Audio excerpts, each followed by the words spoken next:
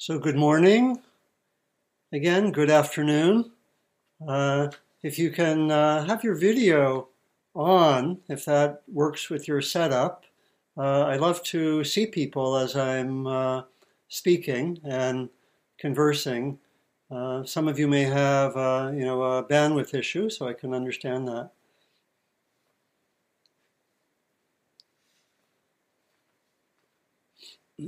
So as I mentioned, I've been on retreat up until Monday for the month of February plus a day, doing a kind of home retreat. And I want to talk briefly about that, but mostly explore a theme that came fairly strongly out of the retreat. And I'll mention that just in a few moments.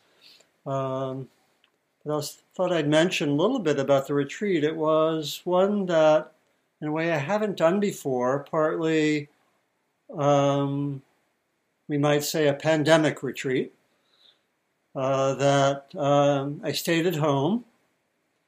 I did formal meditation practice about 7 or 8 hours a day. A fair amount of informal practice, or bringing that same practice, as it were, as much as possible into the informal time, into cooking or taking walks or doing other things. I also did a kind of work meditation, which I've been looking forward to, which is I cleaned up and decluttered about an hour and a half a day. For 29 days in a row. Wow. How many would love to do that? It's how many would not love to do that? Okay. How many would both love to and not love to do that? Okay, probably all of us, right? So very, very satisfying. Anyway, I won't go into detail on that, but that was part of my retreat. And I also spoke about practice with a close friend of mine who's doing very similar practices. We talked about every 4 or 5 days. And then I talked with people close to me, more on the brief side, on a regular basis.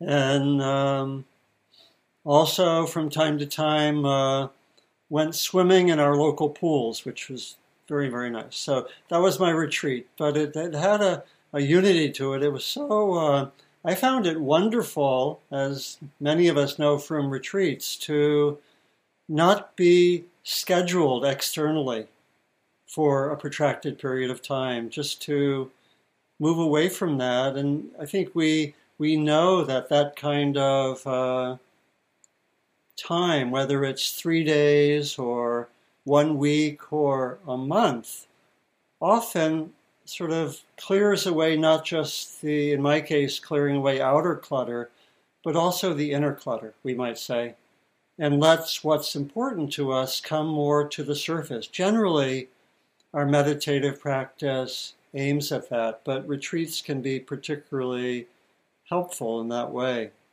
And I think, for me, doing the retreat at home also had some strong points. When we go away for a retreat, there's some advantages. We're less, quote unquote, distracted, and we may be able to focus a little bit more strongly on the actual training. And the downside of that, as most of us know, is that when we come back from being away at a retreat center, let's say, and we come back, we sometimes get thrown right back into our busyness, into our habits. And sometimes after 2 or 3 days, maybe for most people, most frequently, after 2 or 3 days, we say, where is the retreat? Or where was the retreat? What happened? And there are, we might say, issues of integration. And that, when one does a retreat at home, those issues don't come up in the same way. And there's more of a chance to actually be bringing in our practices in the place and in some of the activities that we do every day. And that's been important for me for some time. And there was an interesting theme that came out of the retreat, which is what I want to talk about the rest of the time, and also probably next time, which is the theme of doing and not doing in meditation and in life. The value of doing, but also the value of not doing, and how those relate to each other, how we can use that theme as a lens for our practice, for deepening our practice. It can be a very powerful, sometimes subtle. There's subtle dimensions of that theme. So that's what I want to explore. The theme of doing, not doing. We'll see that they're related themes that we can, in talking about doing, we might think about doing and being. Do we do sometimes rather than be? And we can also see that doing is often very connected with themes of time, of who we are, the nature of the self.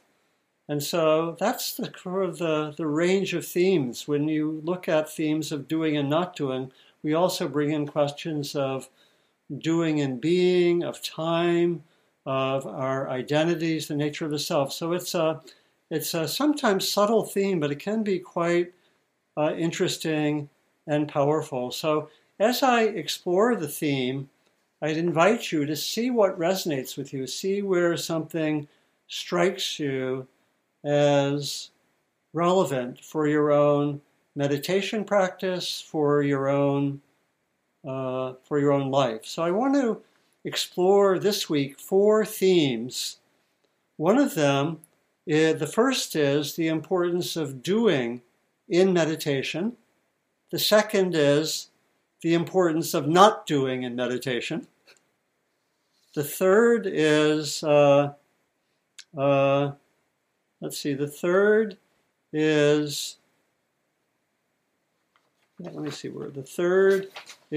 that there's a whole area of inquiry around the nature of the doer. That's the third theme. And the fourth theme is sort of we might say, the integration of doing and not doing. And then I'll take that even deeper next time. I have some themes that I won't probably explore today. And I'll want to give along the way different practices which you might do in the next week. Okay? So that's my intention. So when you look to, for example, the teachings of the Buddha, it can seem like there's a very strong emphasis on doing. Like, meditate, be aware every moment, keep on with your practice. Some of you know that the last words of the Buddha, they've been translated in different ways, but one translation could be said to be an invocation of the importance of doing. It's sometimes translated like this: conditions are always changing. Things are always changing. Continue on with diligence. I'll come back to that translation because some other people have translated it differently. But it could be, see, everything is changing. You will die. Be diligent with your practice. And that could be seen as an invocation to doing. And actually, the teacher and scholar Stephen Batchelor looked at that line more carefully. The word that's translated as diligence could also be translated as care. It's appamada, A-P-P-A-M-A-D-A. And he said that you could also translate that as proceed on. In the actual text, it was originally said, the lines were a little different than I gave. It says, work out your salvation with diligence. Those were the original lines, supposed to be the last words of the Buddha. You could also say, work out your salvation with care, or work out your practice with care. And the care would be the care to bring wise intention into each moment. How to do that. How to have that sense of continual intention to be present, to be mindful, to attend to what is skillful, to what is right in the moment. And we also have from the teachings of the Buddha a sense that this almost takes continual in the cosmology of the Buddha. This takes many, many lifetimes. Many, many lifetimes, we might say, of doing, of diligence, of practice, of developing ethical qualities, of developing equanimity, of developing the loving heart, that these are all qualities which one does with practice. Another core teaching is that we need to continually manifest what's called right effort or wise effort. The effort to, especially, to be present, to be aware, be mindful. And this is one of the factors of the Noble Eightfold Path, often expressed in 4 ways. What is wise effort?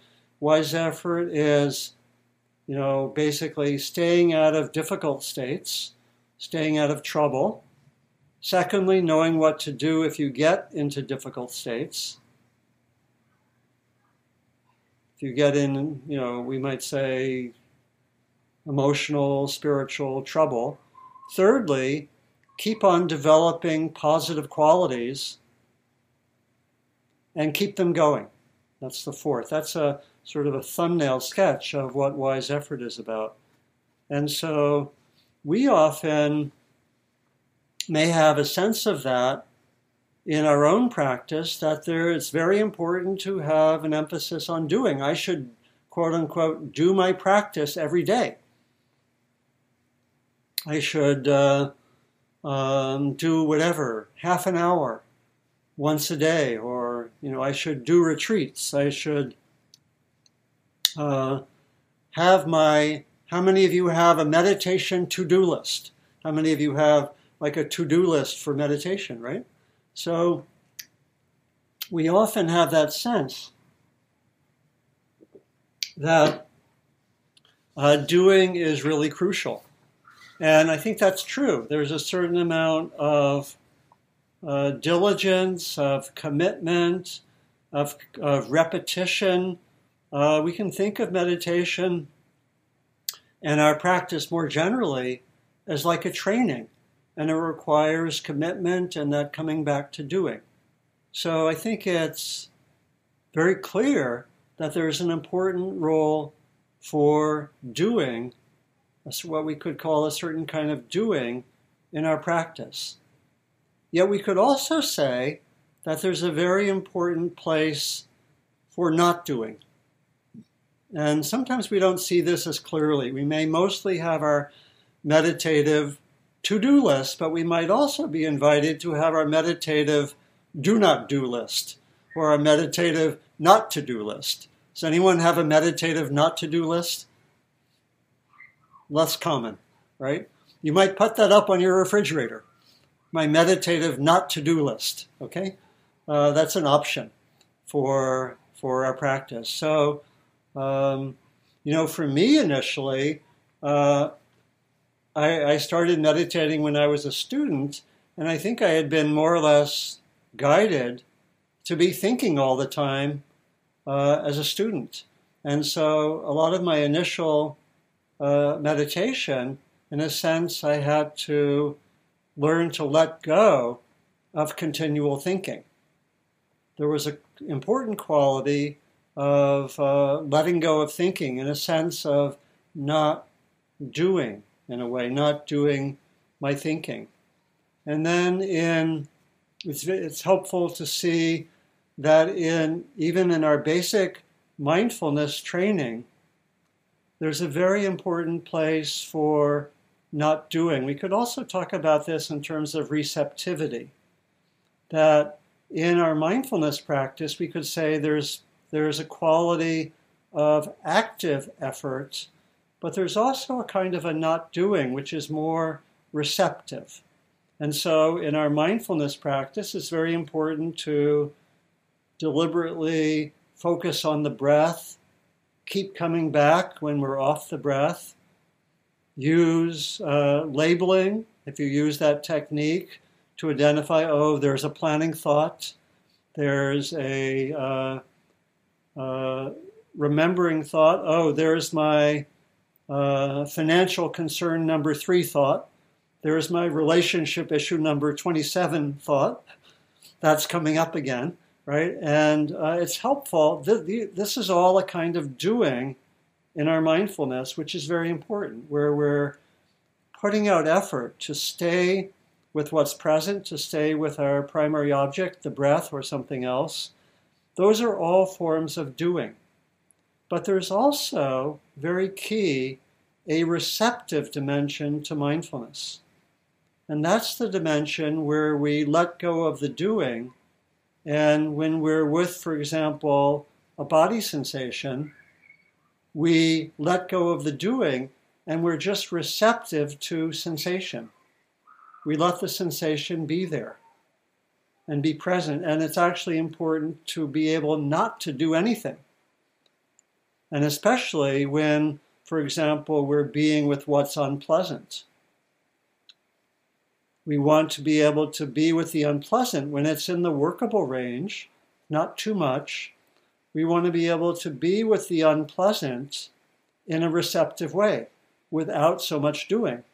And that's sometimes a challenge. We may be with unpleasant sensations, let's say, in my shoulder, let's say, that are not too bad. I can be with them and I can study my relationship to being with the unpleasant. That's sometimes not easy because we might find ourselves continually wanting to do something about the unpleasant, right? I should fix it. I should make the unpleasant go away. I should bring relaxing mindfulness to my shoulders so the unpleasant isn't there. So some forms of receptivity aren't so easy. Can I be receptive with unpleasant sensations? Can I be receptive and just sit back and be present with anger or with sadness or with fear? Can I just let those be and be present? So there's a very important place for actually not doing, we might say, and just sitting back and being receptive. And probably ultimately the two come together in mindfulness because we want to notice what's happening, let's say, with unpleasant experiences, but we also need a certain amount of receptivity. Can I just be with that? And this is really also related to, with our awareness, with our mindfulness, adjusting it, much like in a famous image of the Buddha. He talks about letting our awareness and almost our being be like a stringed instrument, not too tight, not too loose. And so it's actually a practice that we can do individually to ask ourselves, are my predominant tendencies oriented more around doing or more around not doing? We can also ask, am I generally too tight or too loose? And asking these kind of questions can lead us to make adjustments. If my practice is mostly a doing, I might want to make an adjustment by saying, let me be more receptive. Let me let go of the doing more, particularly when there are sensations or emotions that are lasting for a while. Let me just be with what's happening. We can also do this with hearing. It's a beautiful practice. Many of us learn that quality of receptivity in hearing, being with the sounds of a creek or a river. being with the sounds of music. We need a certain kind of receptivity, right? So we can look and ask, do I need to make adjustments there? We can also ask, do I need to make adjustments in terms of being too tight or too loose? Not quite the same as doing and not doing, but related. And we can actually work with an intention at the beginning of a session, let me be more receptive, or let me be a little more relaxed or less tight. Let my effort be not too controlling. We can give that kind of guidance to ourselves.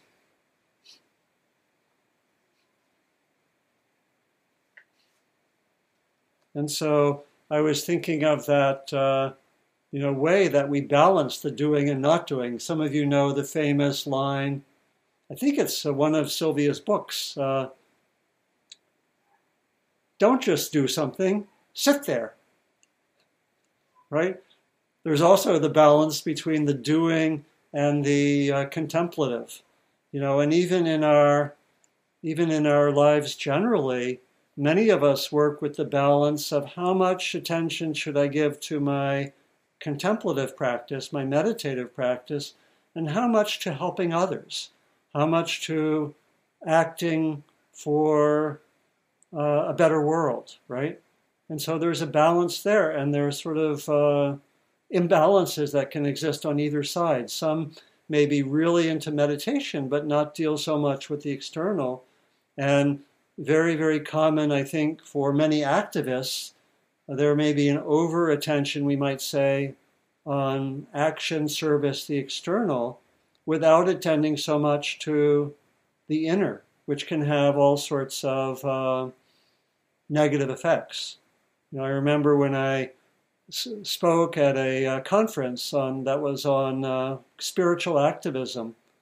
We could see very clearly how some of the major difficulties of people who are so-called activists come from the lack of an inner dimension. And personally, I think that what we need in our times is deep contemplative practice connected with deep action, and have those be very integrated. That could be another talk, but I won't go so forth there now. But they're all versions of this, looking at this balance of doing and not doing. And we have to, I'll talk about this more in a moment, but we can look at some humor, even the way that, especially if we are doers, that we might even approach not doing as a kind of doing. I need to let go. Okay. Let me put letting go on my to-do list. Let me put not doing on my to-do list. And I'll come back to that, talking about my own experience. Let's see.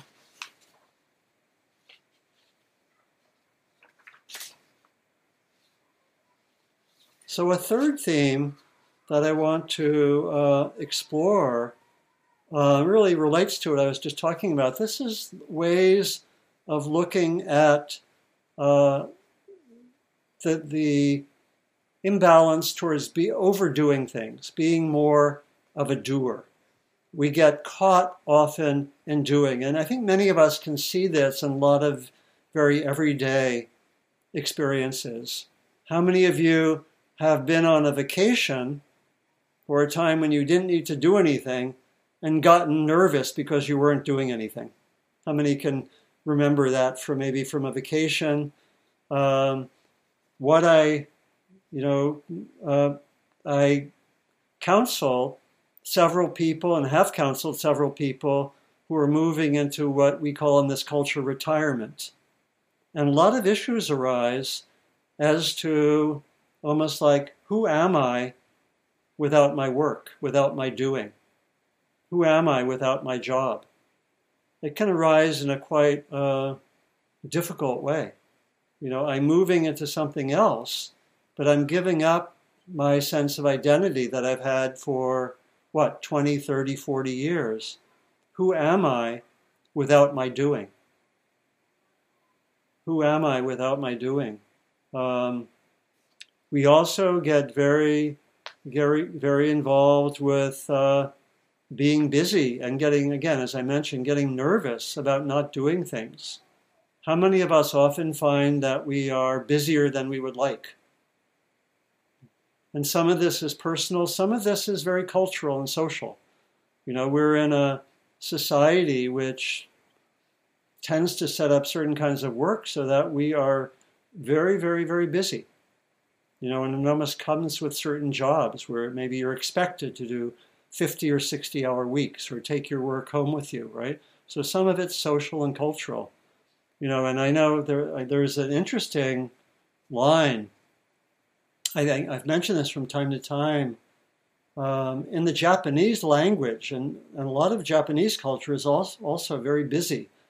The figure for being busy in Japanese, the character translates as the heart dies.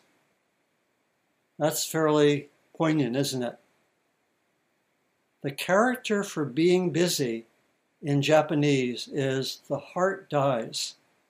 Something is lost, right? I think that's in the ordinary language. And this is where the doing gets caught up with a sense of time and schedule.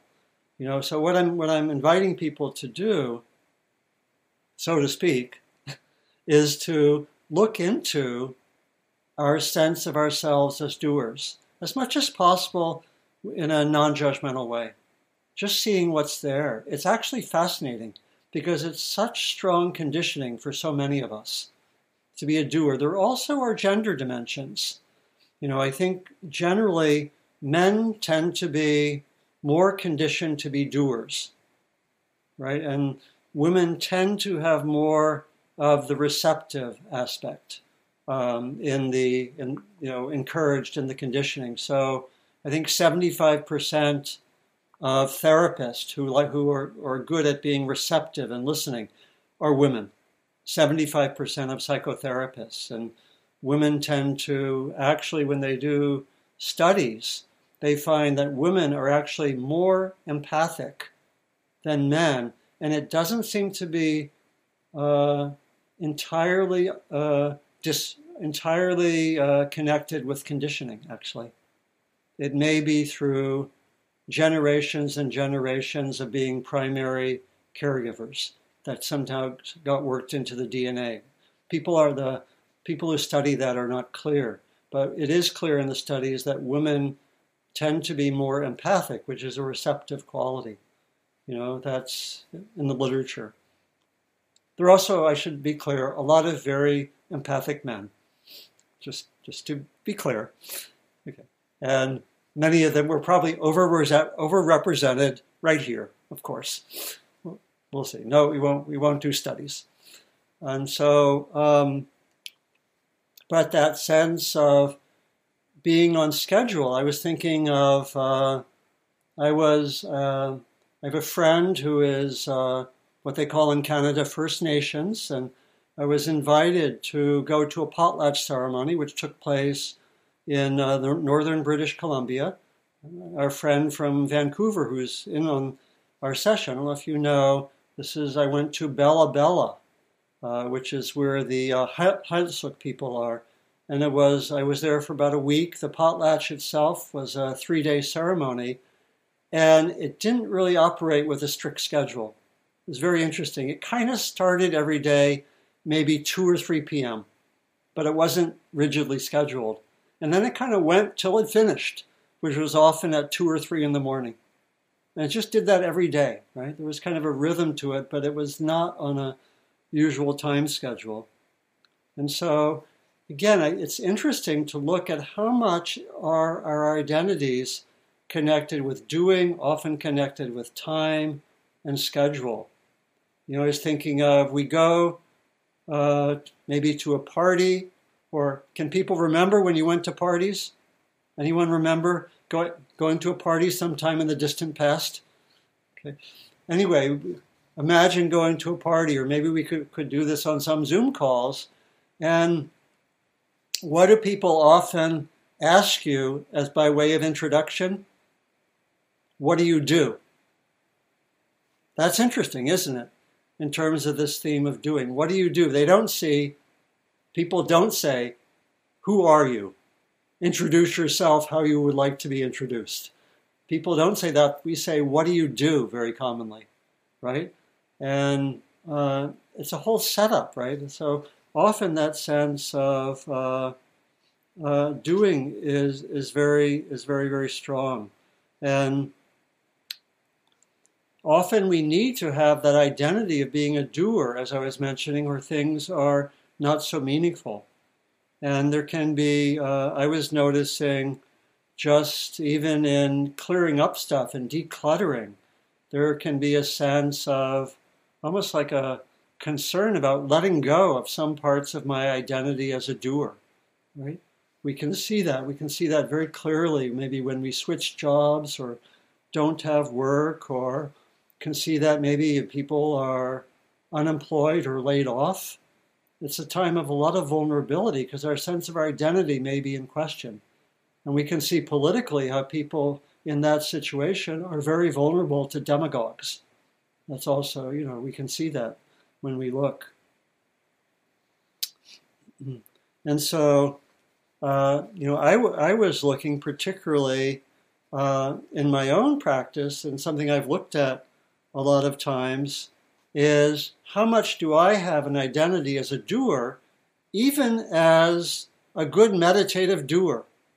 Who am I? I am a good meditator. I do meditation well. And there can be a kind of a underlying belief there.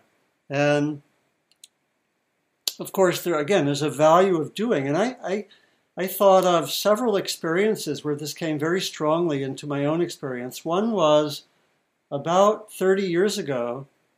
I was on a longer retreat, and I was, quote unquote, doing concentration practice. And I thought of myself as a very good doer and a good meditator. And I overdid it, so to speak, and actually burned out a certain fuse in my mind. I got pain from over concentrating in my head that lasted actually for a while. And I had to, in a sense, for about the next 3 years, come to a quality of quiet and stability of mind and concentration with zero effort. In other words, I had to come through not doing to the same place that I had come to through doing. And I didn't have an alternative, because every time I would concentrate at all, initially, even when I would be driving and look at a traffic light, I'd get some pain in my head. It took about 3 years to resolve. It was interesting. It came out of overdoing. But I instantly knew that, okay, I got it. Thank you. Thank you, universe. I got that one. And I had a sense, I need to let that quality of peace, stability, awareness come without the usual doing. And it happened. It was really interesting that just to happen without trying so hard. And there was also a similar, maybe related experience. About 20 years ago, I was doing a retreat with Christopher Titmuss, about a 10-day retreat, and he gave me interesting guidance. He said, for this retreat, don't do anything, don't even meditate, but don't be distracted. So how can you do nothing, no meditation, and not be distracted? And he also said, and also be aware of the absolute. But he didn't tell me what that meant, so there I was. So, and it was I loved it. This was actually at a retreat center in England called Gaia House, and I was meditating, and I was just walking. It was in southwest England, and I was just walking through fields, and I loved it. Oh, I love this not doing. And, I just wander, but I would try to be present. And then I actually noticed myself sometimes saying to myself, I'm doing non-doing really well. I said, whoa, okay. The conditioning is strong, right? And so But I learned from that, and it was a very, very interesting experience, and I really loved that. I loved that sense of not doing, and that actually I could be deeply present and have all of the qualities there. And I think this is not guidance we would necessarily give in beginning practice, right? So I want to say that there is a developmental aspect to this, that often we lead with the doing, but that at a certain point we bring in the non-doing. I think, at different levels. And in this recent retreat, I was given some guidance to let a kind of deep primordial wisdom come forth with no doing, with no sense of doing at all. And again, for someone who is a meditative doer, has definitely conditions around doing, but even though I've worked with this a long time, it brought up stuff, and it again brought up a certain challenge to what we might call a limiting belief that I need in my meditation to keep doing something, right? And it was an interesting exploration of what we might call that limiting belief, which I think probably many of us have some version of that. I need to keep doing things. I need to keep meditating. Again, I'm going to point to a balance between doing and not doing. That's really what I'm pointing towards. And I found a quotation that expresses this from one of the great Tibetan teachers. Some of you may know Longchenpa, who lived in the 14th century. And this is from one of his writings. Awakened mind is by nature primordially pure. The true nature of phenomena is such that there is nothing to discard or adopt. Nothing that comes or goes. Nothing to achieve by trying. Let your mind and body relax deeply in a carefree state, with an easygoing attitude, like a person who has nothing to do. That's advanced meditation guidance, right? Because it's basically saying that the most deeply awakened state isn't something that you achieve by doing. Rather, that it's a natural expression of our depths. And of course, the question is, how does that manifest? How does that come out? So I'll talk more about that, I think, next time. And so, last thing I think I want to talk about is some ways of practicing and inquiring. And I think next time I'll talk about other ways of balancing doing and not doing, and in a way, pointing towards having our doing come out more of non-doing, our doing come out of being. But for the next time, I want to suggest some ways that we can practice in this way. And I've been given different suggestions for practice. So, I mentioned already that we can ask ourselves, do I tend to be more of a doer or more receptive? And if I'm more one way, I can invite the other. Is there more tightness or more looseness? Some of us need to actually do more to enhance our practice. Some of us need to do less and be more receptive. Where do I fall on that spectrum? Is my mind too tight, like the too tight string instrument, or too loose? If we are more doers, as many of us are, we can have an intention at the beginning of a sitting to at certain times invite that non-doing, that receptivity. We could even, one way of practicing might be to practice with the doing that helps us have more stability, more presence, more centeredness, the first half of the sitting, and then invite non-doing the second half.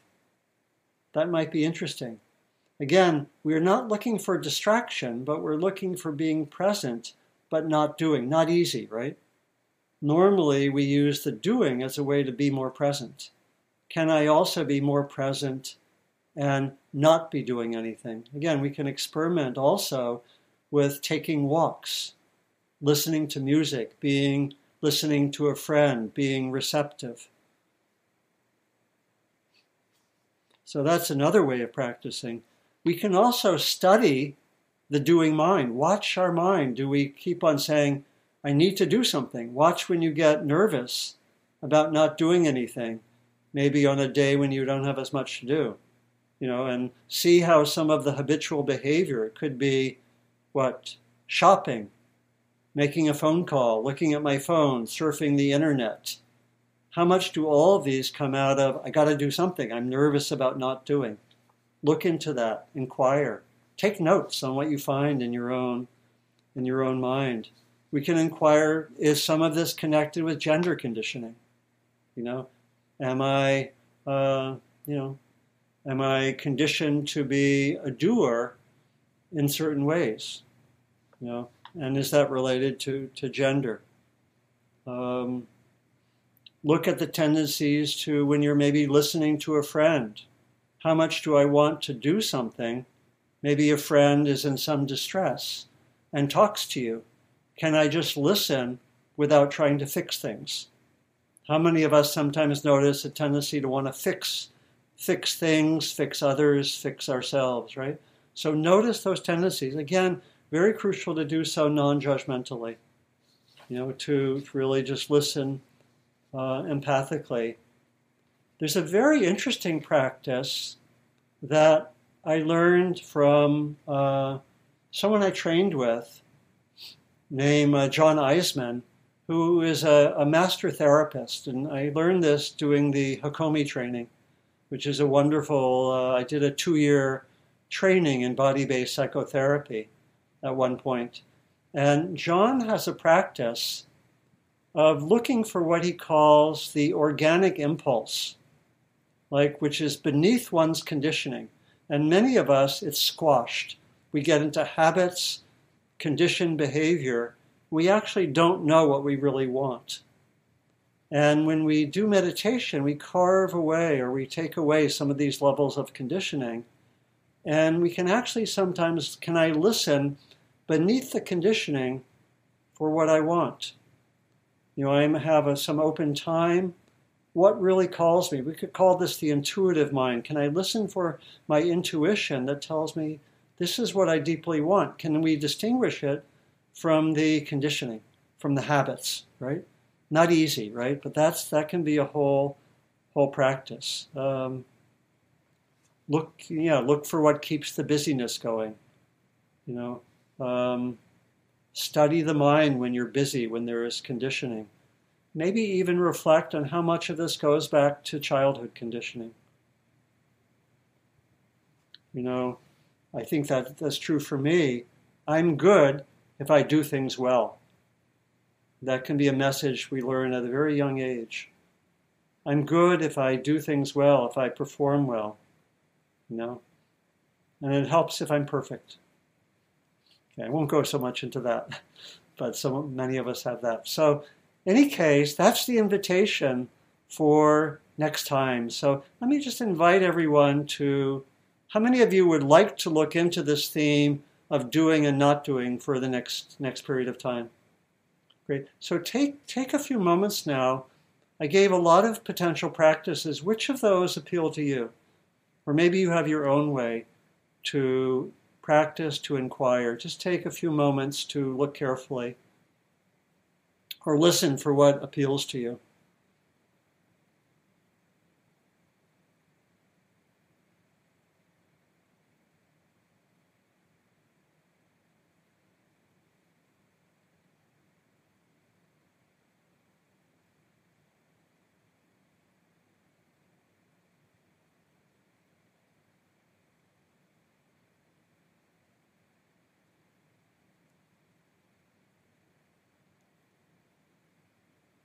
Thank you. And so what I'll do next time, my plan is to go further, live a lot of time for hearing of what you've explored in the discussion, but also to go a little bit further in looking at further ways of balancing doing and non-doing, and then looking at, is there a way of having my doing come more and more, we might say, out of being?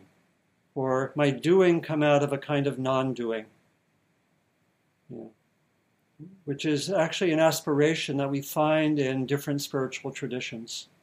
And I'll bring that out in different ways. That'll be what I'll look at next time. So for right now, let me again invite you just to take a moment to reflect within. Is there some theme that you have a question about, something I mentioned that you want to ask about? Perhaps something you want to share, one of your own experiences, maybe looking into these themes. Just take a few moments to reflect, and then in a moment we'll open things up for our shared discussion. Take about a minute or so to see what comes to you as something which you'd like to look more deeply at.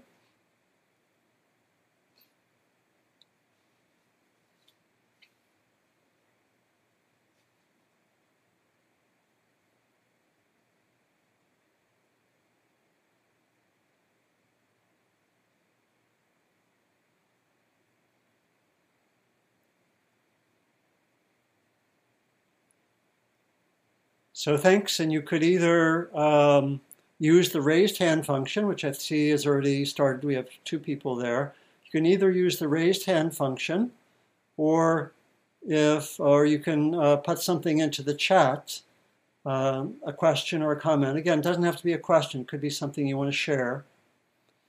Also, if the technology isn't so easy for you, you can also physically raise your hand, and Tolan can scan that. Okay. All right.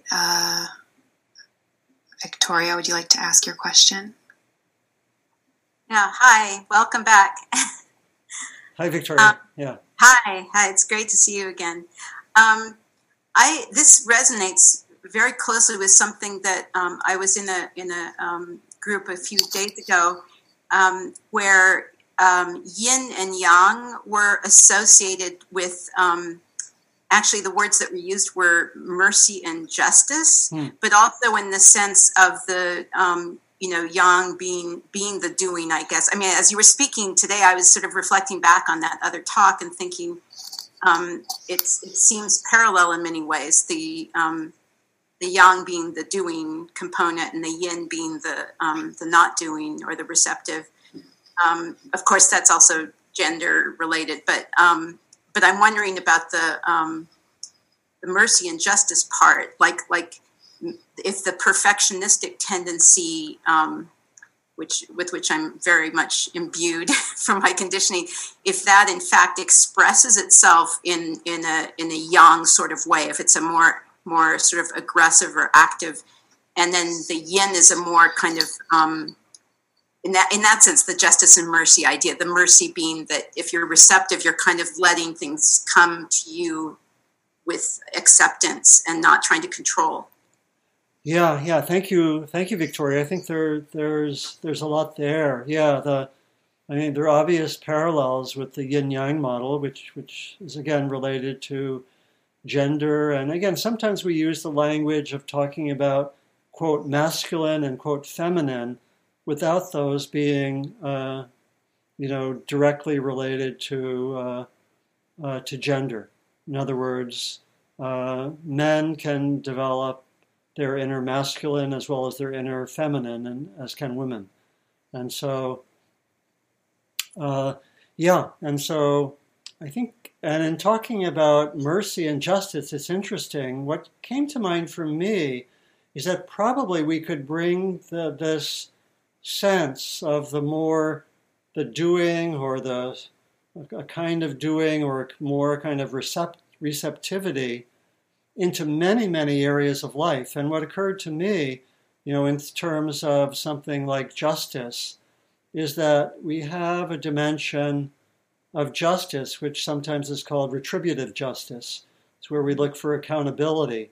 And there's definitely a kind of doing, but there's also restorative justice, which involves more listening, both sides listening to each other. It might involve more empathy, more compassion, more mercy.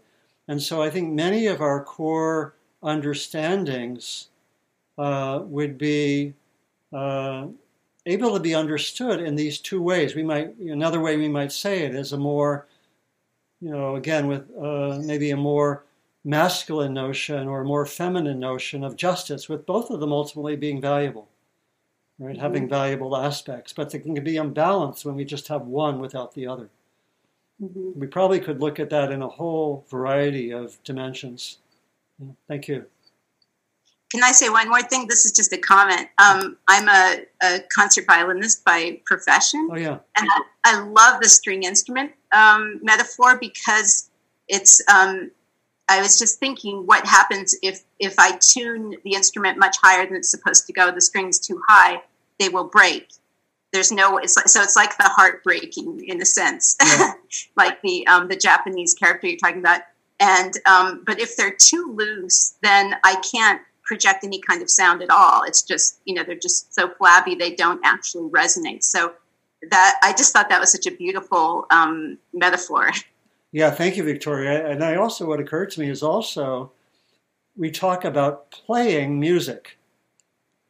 But basically, if it's too loose or too tight, you can't play.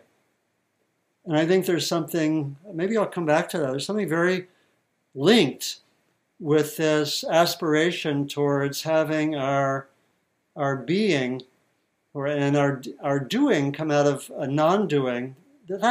I think that's related to play. Play has a quality in which we're not consciously doing something, right?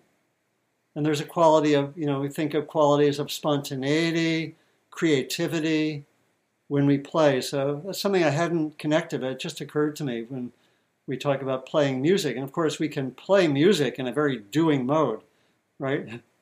Yeah. Yeah. Yeah. Yeah. Thank you, Victoria. All right. Let me share a question that came in on the chat. Okay. And then we can move to the next person in line.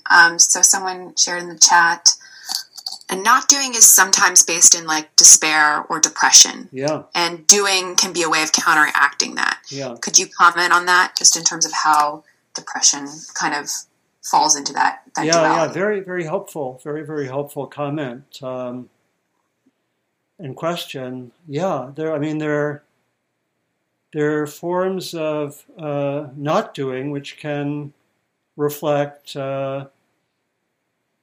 difficulty, challenge, even breakdown. And so I think each of these can have its mode where it becomes dysfunctional. So there can be a kind of not doing which comes because we're paralyzed or we're caught in very intense depression, right? And so here we're talking about situations where we have some choice of bringing in the doing or not doing, and in other situations we don't have the choice and we need to somehow heal and transform to where the possibility of doing is there.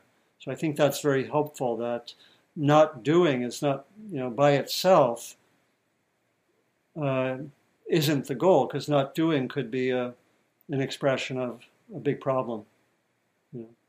Just as compulsive doing could be a problem as well. Thank you. All right. Jack, would you like to ask your question?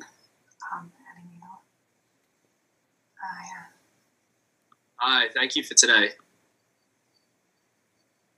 Yeah, you're welcome.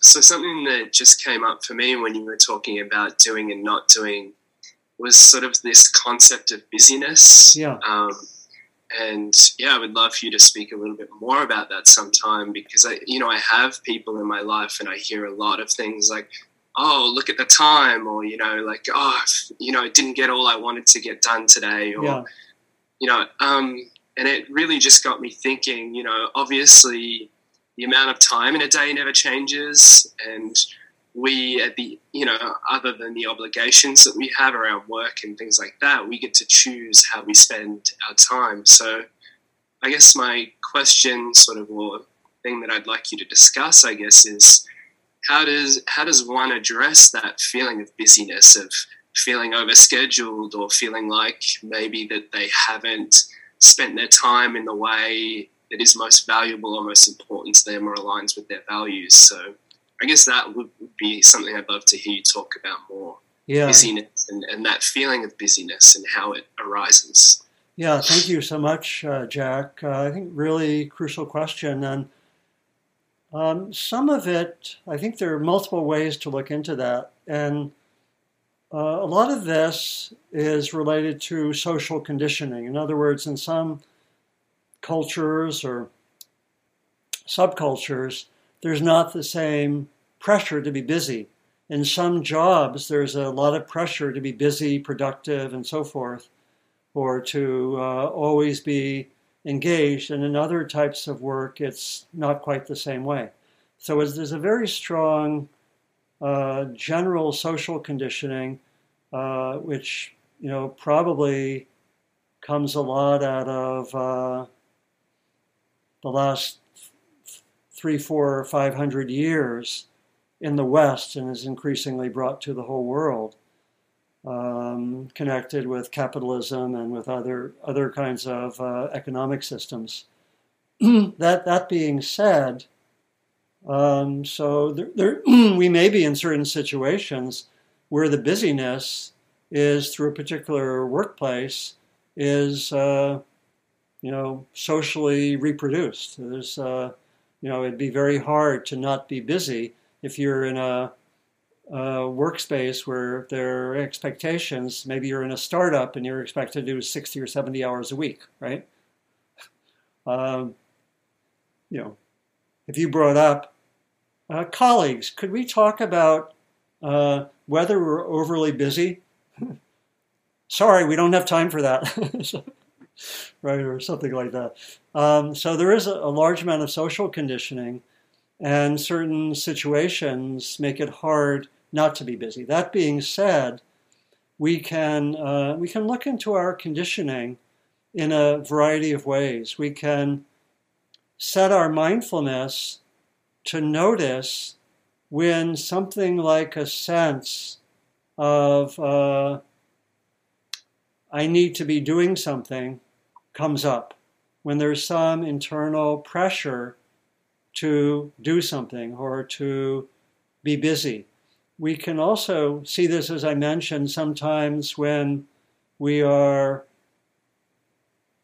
in a period where we don't have anything scheduled. It could be, for some of us, it could be a weekend or a vacation or a day off, and we just notice what comes up in the mind. So I think a lot of it is actually looking with mindfulness at what comes up in our own minds and our own experiences. And that could be very much something which we do next week. We could also, as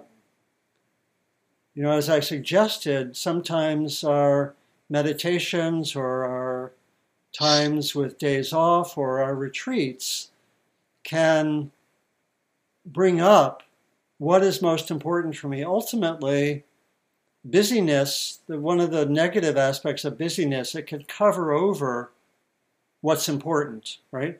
And so we get to be 70 years old and we've been busy for the last 50 years, and we actually don't know what's most important to us.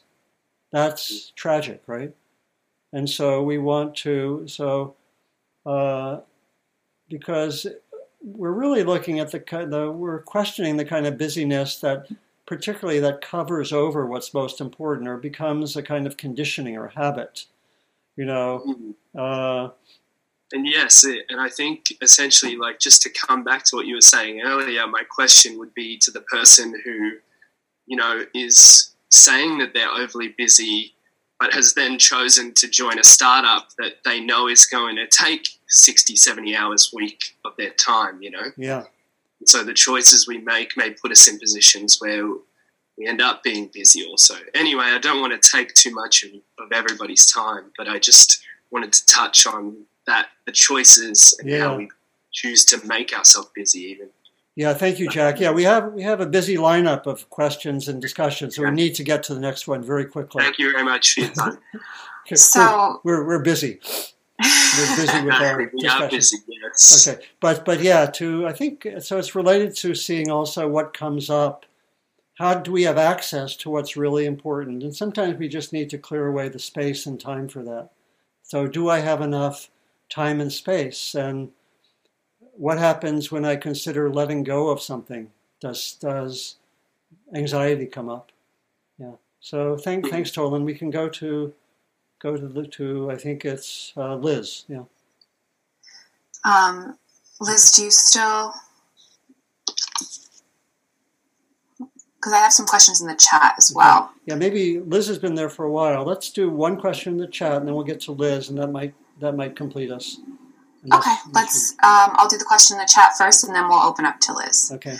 All right. So the question is: on the one hand, there's the instruction to call to relieve the suffering of the world, and on the other hand, there's falling into wanting to do things and to fix things, and not being skillful about that, and not being empathetic to the suffering. Any thoughts about that and that balance between? Yeah. Thank you. It's again really crucial question. We could explore for a whole session that question.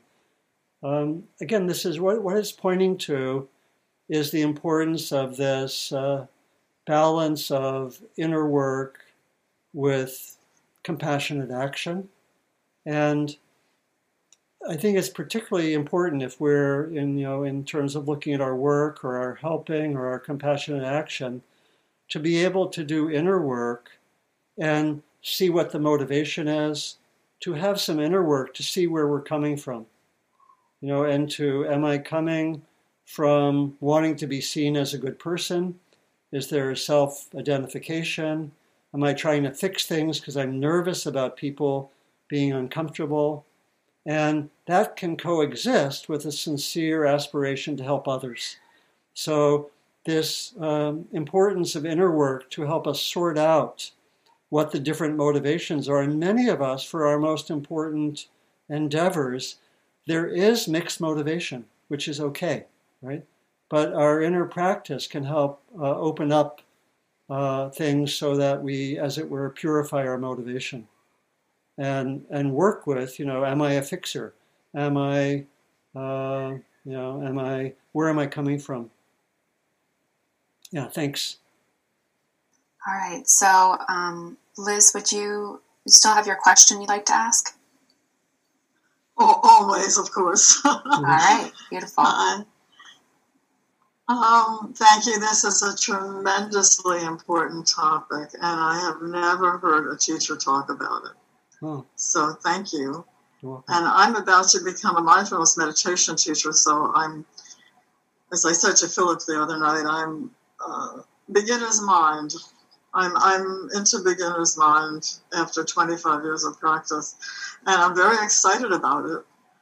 And Philip often says, just be at the end of a meditation, just be. And I agree with you that this is a very big topic, and I'm so glad you brought it up. But after 20 years of practice, last June, at a home retreat, I started really to let go of effort after 20 years of practice. Yeah. And it's been miraculous. And I just want to think about that. And I agree that this is not for beginners. The idea of maybe letting go of effort. I think at the beginning, my thought is, and you may talk about this, hopefully, that there is effort at the beginning of learning to meditate. That effort is important. So I'm just mulling this stuff over because I'm beginning to teach. Thank you. Yeah, thank you, Liz. There's a lot there. And again, one thing is to remember that we use effort sometimes in different ways. We can talk about more active effort and more receptive effort, which is, sometimes just the effort to be present. And so I think some people may talk about effort, and it can involve aspects of not doing.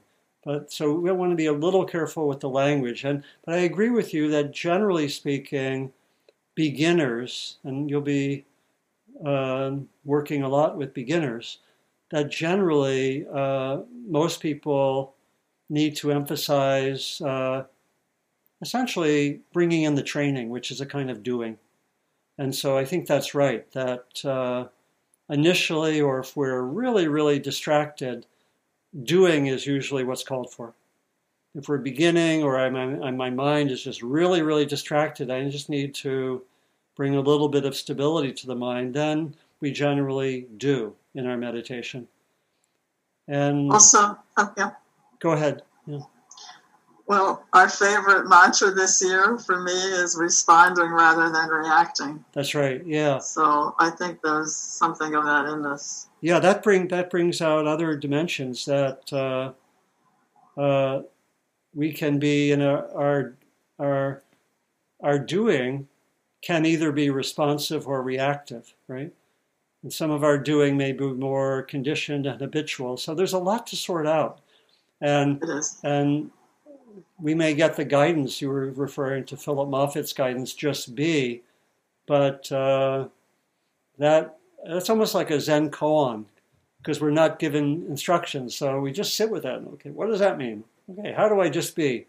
How do I do just being? Right, or somewhat we might say that. So I think we'll explore some of that next time. I think I like that theme. So, Tolan, if there's a final chat question, I can do that, and maybe even respond briefly, and then that'll be it. Oh, okay. There are two left. Okay, I will. This is just a comment someone shared. I'll share that. Just a thought, like dysfunctional not doing. It occurs to this person that excessive media consumption can sort of mimic receptivity in the sense that you might feel like the receptive need for connection and just be, instead of calling a friend or meditating, you're just scrolling social media platforms. And these platforms aren't bad, but they can kind of create this kind of unhelpful not doing, is the comment. Yeah, I think it's really a lot of it's in intention and motivation, just to keep looking at that. It's the activity itself could go either way. Yeah. And then one question? Okay, yeah. The final question. It's actually another comment. I apologize. Okay. So I don't think we have any more questions. Should I read the comment? Yeah, just read that. That'll bring us to completion. All right. I have found the commenter saying, I found myself standing and not doing, not thinking, just being, but I became fearful that I was losing myself. At the same time, I believe in non-duality and a lack of stable self that directs my actions. The not doing felt really good for as long as I could hold it without trying. Yeah, it's really pointing to how this is really an inquiry. And we might hang out in the non-doing territory for a certain amount of time, and then we sort of get out of balance, and then we come back with doing. So it's a continual exploration and inquiry to see what's there, see what the conditioning is, see if there are any limiting beliefs or deeper habitual patterns. And it's, I think it's a lifetime exploration. So we'll go into this further next time, but the questions and comments are great, so we'll continue. So let's finish by, again, remembering your intention for the next week. Take about 30 seconds just to bring back the intention for continuing your own exploration. How might you do this best?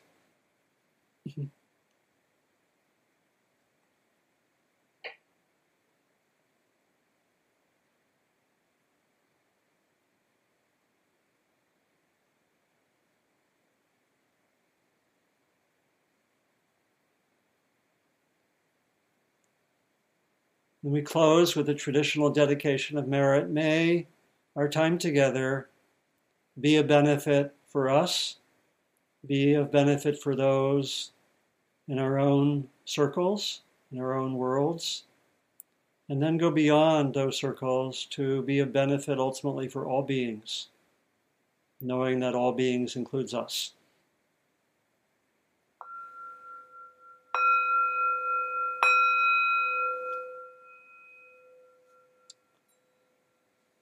So thanks very much, everyone. And see you next week, and I'll do my goodbye motion. Okay. Bye-bye, everyone. And you can unmute everyone, Tolan, and they can say goodbye. Thank you, Donald. Bye. Yeah. Bye-bye. Bye, Till next time. Thank you, Donald. Bye. Thank you.